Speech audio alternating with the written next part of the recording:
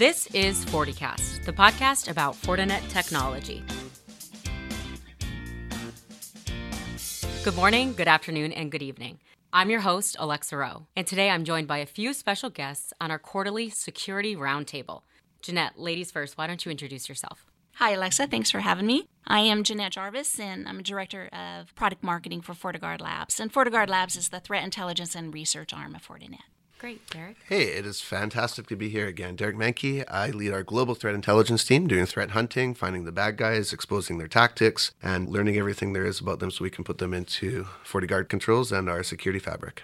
Jonathan, how are you? Hi, folks. It's Jonathan Nguyen. I lead the global field CISO team. We're a bunch of former CISOs, current CISOs who travel around advising boards and leaders on all types of things involving security and risk management. Great. Well, welcome, everybody. So the threat landscape is sophisticated, and it continues to evolve in sometimes very frightening ways. Today, let's discuss the future of cybercrime. Let's start by taking a short-term approach, and then later we'll tackle a long-term stance. Jeanette, where do you see cybercrime going in the next few years?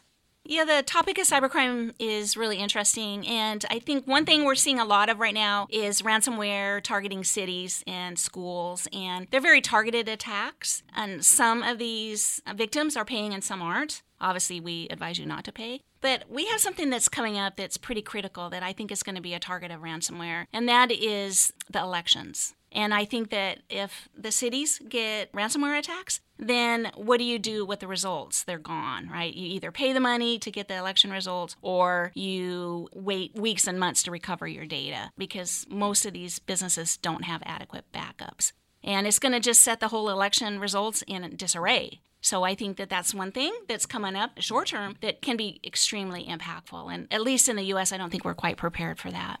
Yeah, so we've been following cybercrime, obviously, with FortiGuard Labs for the better part of 20 years now. Cybercrime's existed since the dawn of computing, basically. It's not going to go away, just like physical crime exists in the real world and has for millennia, right? If I look 1 to 2 years out, a couple of things that we continue to talk about, I think are going to continue to be problems. A porous attack surface, that's really no secret, right? Attack surface has always been growing. It's porous because it's becoming more full of holes. We're finding that on our zero-day research team. It's very easy. I call it shooting fish in a barrel when we're looking at IoT and even the OT space as well, looking at devices. It's easy to find a lot of these vulnerabilities and flaws. So that's going to be the continued problem in the short term. I see that changing in the long term, and we can talk about that later. Yeah, on the talk of ransom, targeted ransom seems to be like the next hot thing, right? Ransomware has been around a long time now, about 10 years. Pay $500 to get access to your data back. But what we're starting to see now is cyber criminals go after the big fish, right? Similar to spear phishing, but they're going after big data, intellectual property, denial of service, holding,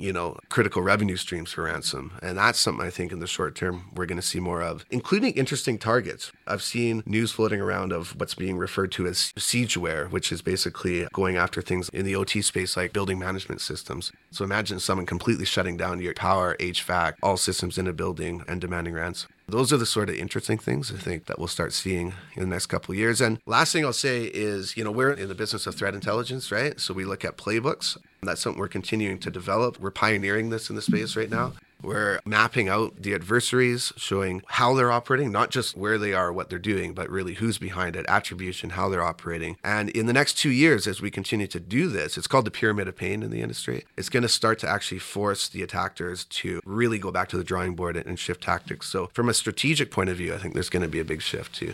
Jonathan, where do you see cybercrime going in the next few years? Yeah, so it's interesting from the perspective of the pyramid of pain. That would have been a good game show, I think. Sounds like a CrossFit workout. So let's go back in time to before disco, before the first Star Wars movie. And we're in 1971. There's a gentleman named John Draper. And he finds out that within boxes of Captain Crunch cereal, there's a plastic whistle that generates a noise at 2600 hertz. And combining that with his own blue box, he was able to freak the telephone system and allow for free phone calls. So that's the first recorded cybercrime in 1971. Dawn of Star Trek First Generation, Gilligan's Island, Starsky and Hutch, even before Starsky and Hutch. Right? That was also the epoch. Computers start counting time from that same date. Right. Yeah. By 1973, we had a teller in New York's Dime Savings Bank embezzle somewhere on the order of $2 million with the use of a computer. By 1983, we had the advent of the movie War Games and what we conventionally now know as hacking. So cybercrime, as all crime, occurs because of certain motivation.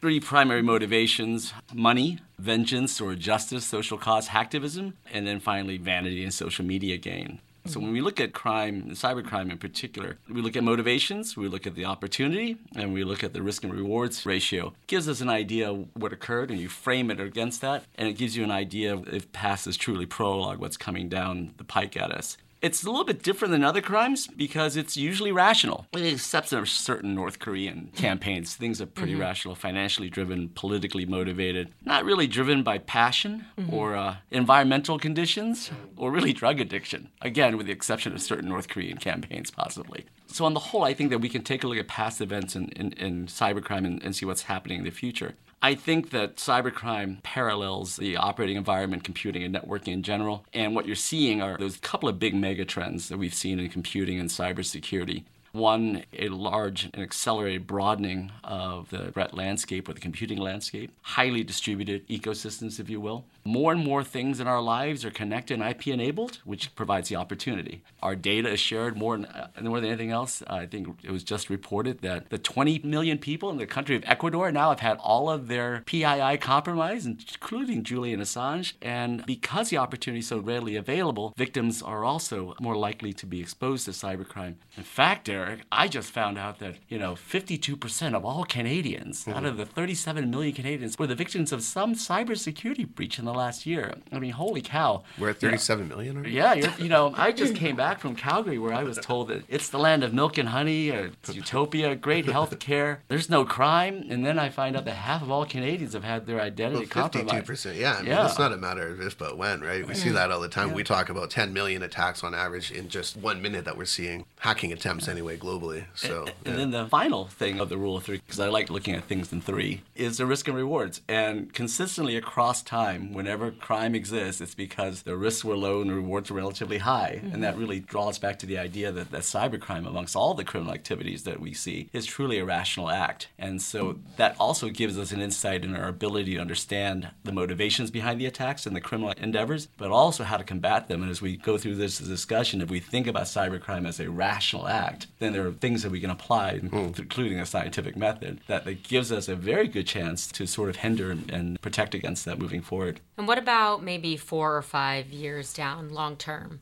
Jeanette, where do you see cybercrime going maybe 4 or 5 years from now?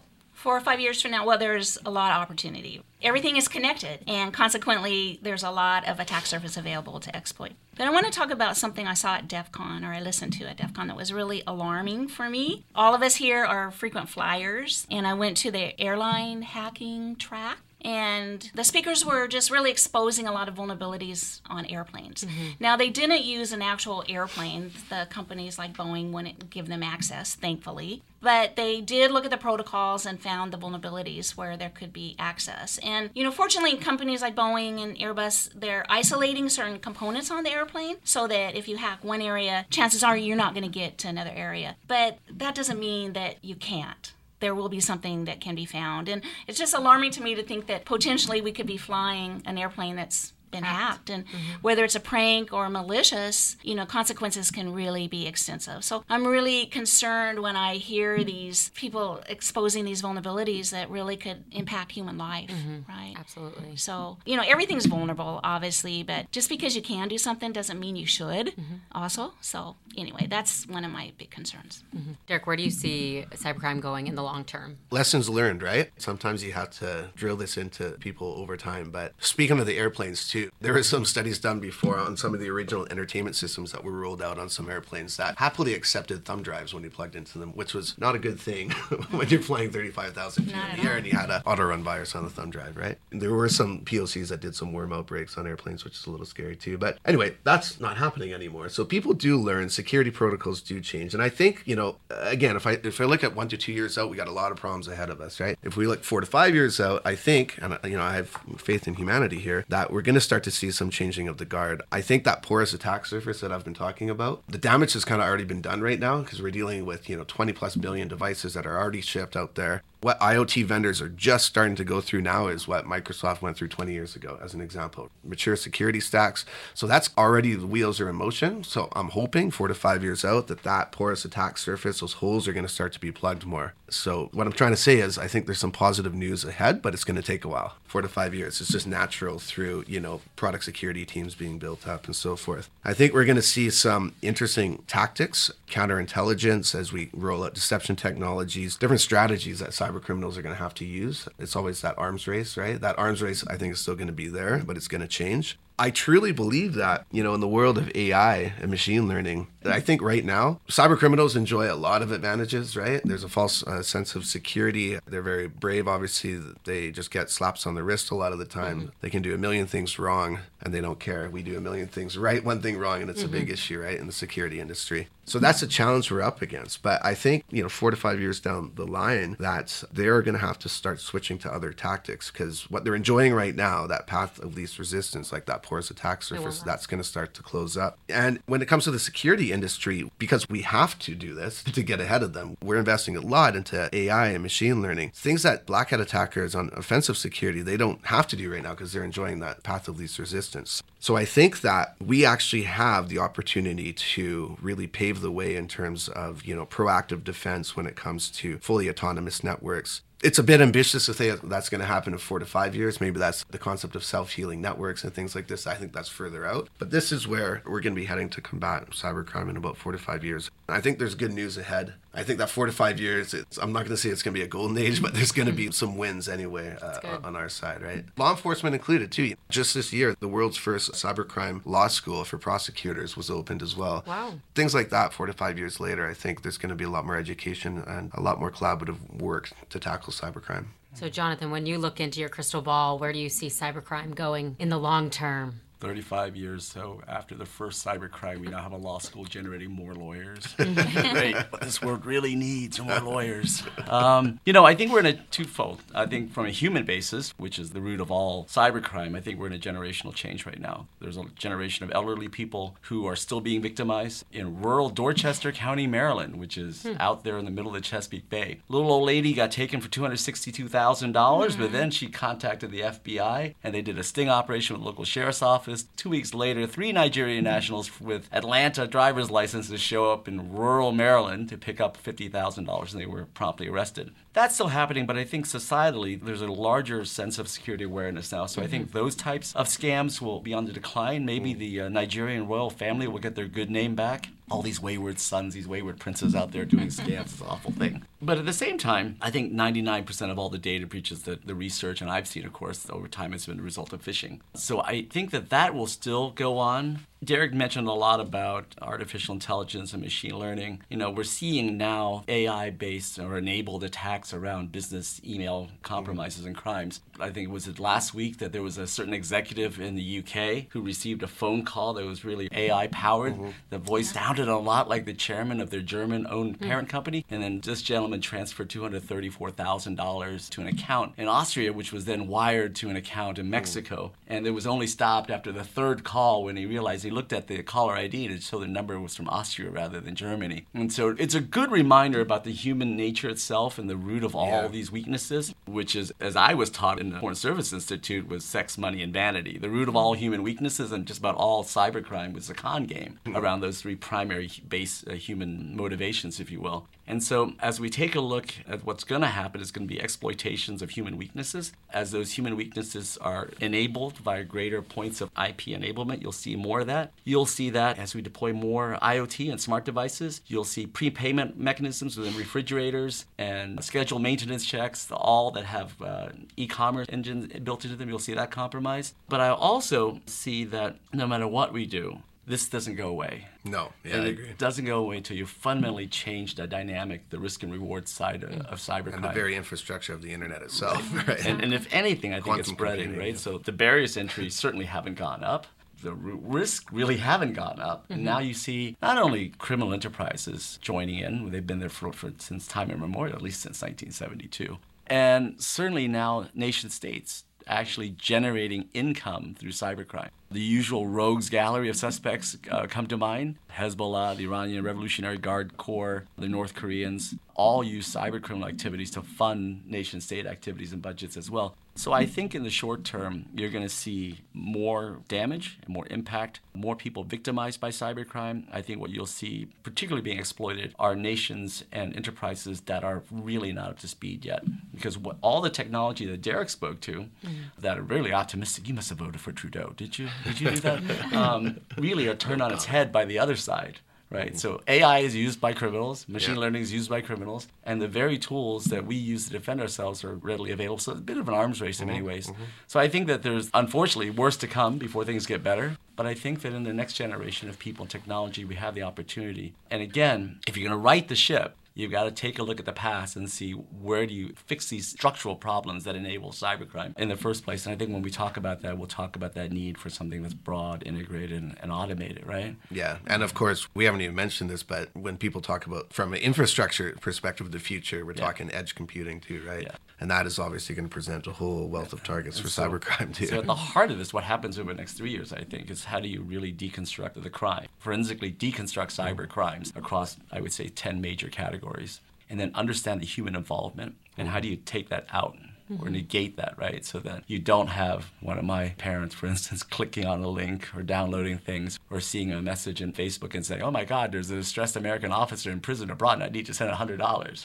Well, humans are so easily manipulated too, right? That's the thing is we're gullible. Well, manipulated, but also bad habits persist a long time. Like what we're doing on the playbook analysis now by truly understanding how these cyber criminals move and then employing, and this is the future, right? Employing that with AI machine learning. It's like weather forecasting, right? And start to actually be able to predict the next moves of cyber criminals too. That's a development on the threat hunting part, but it's fascinating on its own too. And I think we're going to start to see a lot of interesting things come up in the future on that too. One comment I wanted to make about what you said, Jonathan, around nation states is that there are countries that are economically poor but technology rich. So I'm going to say North Korea is one example. And that makes them very powerful. So in a traditional war field, they would be nothing. But in cyber war, they're everything, and they're causing a lot of havoc. Another thing I want to talk about, home automation. I think you brought that up, both of you. Building management. And I think that more and more it's becoming a real thing, and it's going to be a huge target because we give up a lot of privacy for convenience. Absolutely. And you don't realize the vulnerabilities that you're putting yourself into with some of these contraptions. And for Pete's sake, I don't need my refrigerator to tell me when I'm out of milk, right? And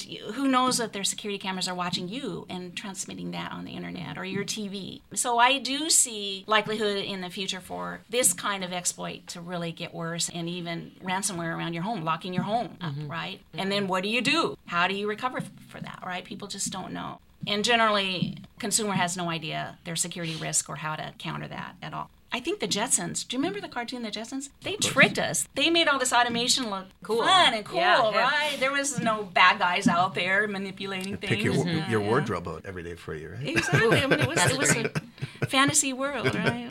Any final thoughts? Jonathan, why don't you go? I think visibility is going to be harder and harder as we move increasingly towards a cashless society and everything becomes digitized. The inability for us to really understand what's happening around us, the inability to detect those telltale signs of anomalous behavior will make battling cybercrime very, very difficult. I think that cybercrime, as with all things, happens because it pays. And the only way to disrupt the trajectory of cybercrime, that's a nice catchphrase, is to really change the risk-rewards balance. So if you can make it harder to compromise information and then to take it to a marketplace, then you can effectively change the course of cybercrime. Until that happens, I just don't think things are going to change. We're always going to be more vulnerable as we be more and more interconnected and IP enabled. I think the sooner we get to those basic things done, security awareness, multi-factor authentication, really automated visibility, detection, and response capabilities across the board, what we do here at Fortinet with regards to the fabric, and taking those enterprise lessons into the individual world is going to help, because that's where cybercrime is moving. Because as nation states and enterprises become more hardened and robust, criminals always take the path of least resistance.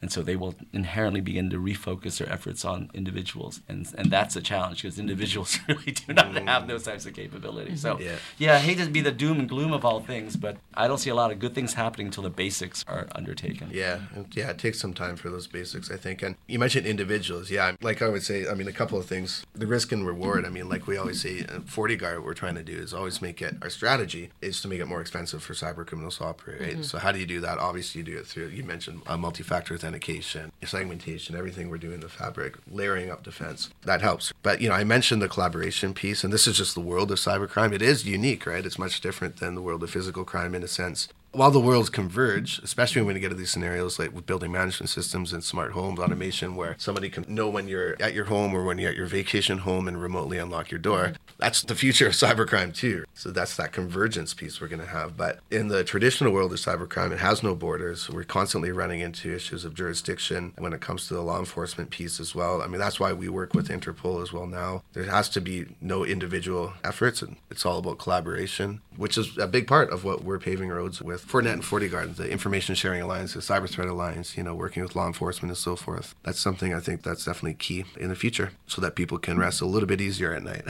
Jeanette? You mentioned kind of the human factor, if you will, and I think there's one thing we didn't really touch on, and that is hacking the human. Already, we're starting to see reputation damage because of sophisticated manipulation. Example was the voice thing that you talked about, but also humans are getting implants, and if you're being tracked, and you can be actually hacked. What do you do when either your reputation is hacked or your body is hacked or your heart monitor is hacked? What do you do? There's sometimes no recovery, I don't think, or extremely difficult. How do you recover a reputation that has been sophisticatedly manipulated because of the bad guys or because of a prank? That's really going to be a problem. But I do want to say, for a follow-up to what Derek said about collaboration, that's what I think is really key. Not everybody has all that same information, so it's really critical that we all in the industry collaborate, walk the talk about protecting the ecosystem, and put the connection points together regarding the adversaries and what they're doing and what are the new tactics and techniques, and really truly collaborate and work together to help solve the problem that we're seeing today and that could potentially get extremely worse. Well, I just want to thank you all for joining me today and giving us a little snapshot and big picture view of the future of cybercrime. And for our listeners out there, I'm Alexa Rowe, and stay tuned for our next Security Roundtable, as well as our next installment of FortiCast, the podcast about Fortinet technology. You can find information about FortiCast on our website, forticast.fortinet.com. This episode was edited by Victoria Martin. Our music is from bensound.com. You can listen and subscribe to FortiCast in Apple Podcasts or any other podcast app. If you have any questions, our email is forticast@fortinet.com.